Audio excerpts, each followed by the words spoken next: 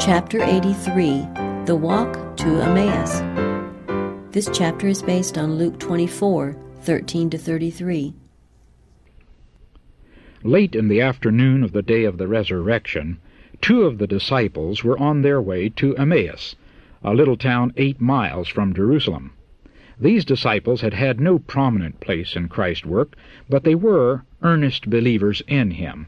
They had come to the city to keep the Passover and were greatly perplexed by the events that had recently taken place. They had heard the news of the morning in regard to the removal of Christ's body from the tomb, and also the report of the women who had seen the angels and had met Jesus.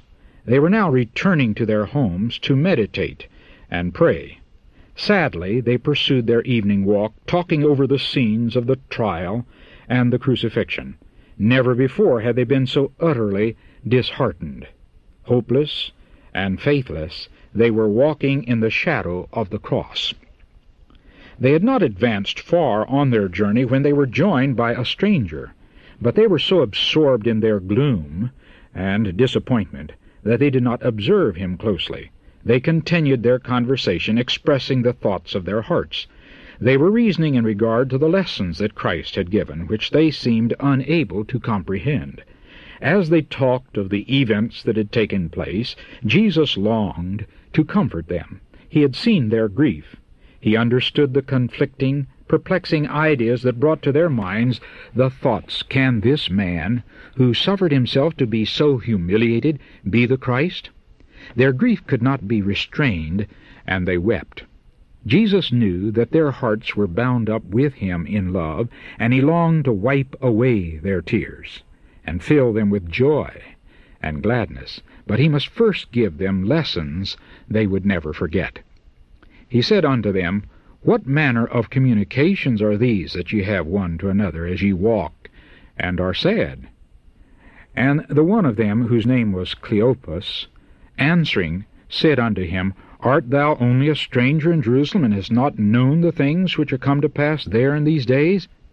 They told him of their disappointment in regard to their master, which was a prophet mighty in deed and word before God and all the people.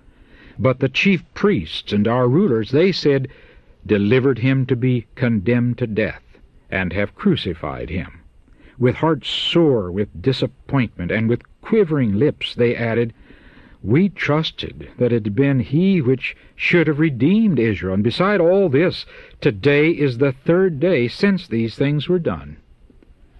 Strange that the disciples did not remember Christ's words and realize that he had foretold the events which had come to pass. They did not realize that the last part of his disclosure would be just as verily fulfilled as the first part, that the 3rd day he would rise again.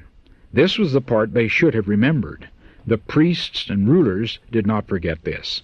On the day that followed the day of the preparation, the chief priests and Pharisees came together unto Pilate, saying, "Sir, we remember that deceiver said, while he was yet alive, 'After 3 days I will rise again.'" Matthew chapter 27, verses 62 and 63.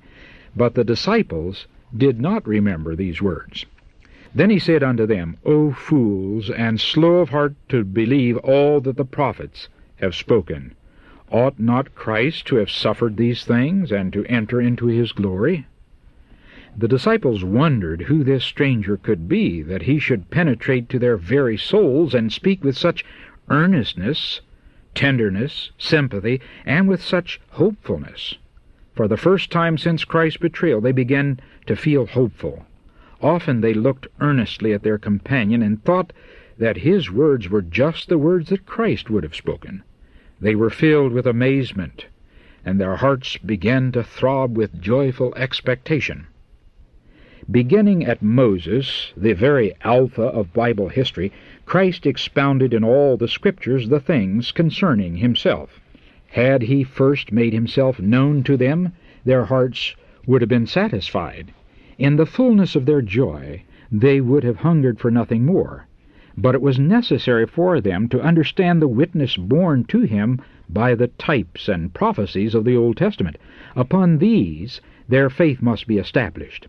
Christ performed no miracle to convince them, but it was his first work to explain the Scriptures. They had looked upon his death as the destruction of all their hopes. Now he showed from the prophets that this was the very strongest evidence for their faith. In teaching these disciples, Jesus showed the importance of the Old Testament as a witness to his mission. Many professed Christians now discard the Old Testament, claiming that it is no longer of any use, but such is not Christ's teaching. So highly did he value it that at one time he said, "If they hear not Moses and the prophets, neither will they be persuaded, though one rose from the dead." Luke chapter 16, verse 31. It is the voice of Christ that speaks through patriarchs and prophets from the days of Adam even to the closing scenes of time. The Savior is revealed in the Old Testament as clearly as in the New. It is the light from the prophetic past that brings out the life of Christ and the teachings of the New Testament with clearness and beauty. The miracles of Christ are a proof of his divinity, but a stronger proof that he is the world's Redeemer is found in comparing the prophecies of the Old Testament with the history of the New. Reasoning from prophecy, Christ gave his disciples a correct idea of what he was to be in humanity. Their expectation of a Messiah who was to take his throne and kingly power in accordance with the desires of men had been misleading. It would interfere with a correct apprehension of his descent from the highest to the lowest position that could be occupied. Christ desired that the ideas of his disciples might be pure and true in every specification.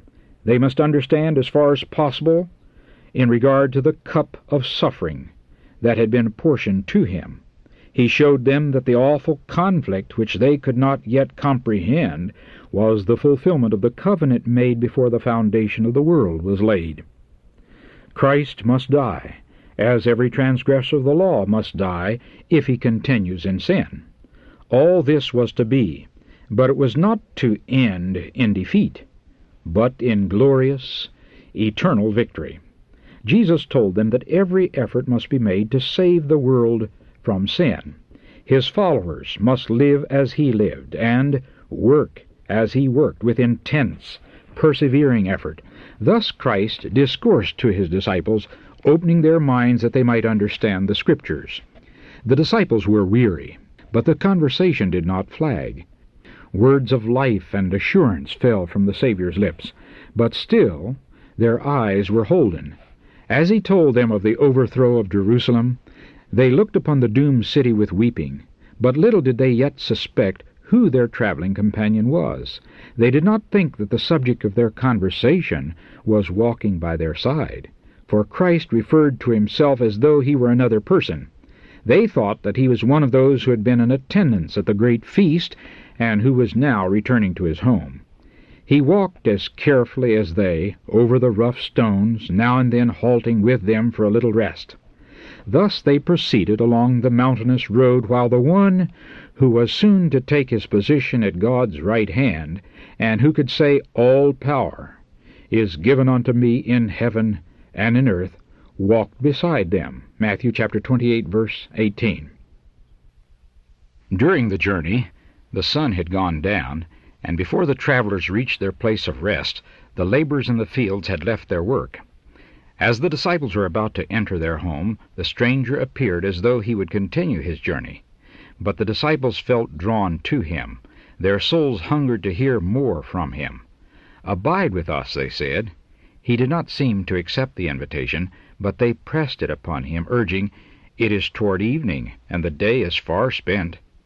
Christ yielded to this entreaty, and went in to tarry with them.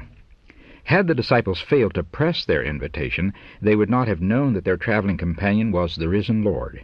Christ never forces his company upon anyone. He interests himself in those who need him. Gladly will he enter the humblest home and cheer the lowliest heart. But if men are too indifferent to think of the heavenly guest, or ask him to abide with them, he passes on. Thus many meet with great loss. They do not know Christ any more than did the disciples as he walked with them by the way. The simple evening meal of bread is soon prepared. It is placed before the guest, who has taken his seat at the head of the table. Now he puts forth his hands to bless the food. The disciples start back in astonishment. Their companion spreads forth his hands in exactly the same way as their master used to do. They look again, and lo, they see in his hands the print of nails. Both exclaim at once, "It is the Lord Jesus! He has risen from the dead!" They rise to cast themselves at his feet and worship him, but he has vanished out of their sight. They look at the place which has been occupied by one whose body had lately lay in the grave, and say to each other, "Did not our heart burn within us when he talked with us by the way, and while he opened to us the Scriptures?" But with this great news to communicate, they cannot sit and talk. Their weariness and hunger are gone. They leave their meal untasted, and full of joy immediately set out again on the same path by which they came, hurrying to tell the tidings to the disciples in the city. In some parts the road is not safe, but they climb over the steep places, slipping on the smooth rocks. They do not see, they do not know, that they have the protection of him who has traveled the road with them.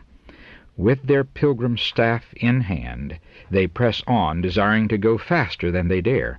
They lose their track, but find it again. Sometimes running, sometimes stumbling, they press forward, their unseen companion close beside them all the way. The night is dark, but the sun of righteousness is shining upon them. Their hearts leap for joy. They seem to be in a new world. Christ is a living Savior. They no longer mourn over him as dead. Christ is risen. Over and over again they repeat it. This is the message they are carrying to the sorrowing ones. They must tell them the wonderful story of the walk to Emmaus. They must tell who joined them by the way. They carry the greatest message ever given to the world, a message of glad tidings upon which the hopes of the human family for time and for eternity depend.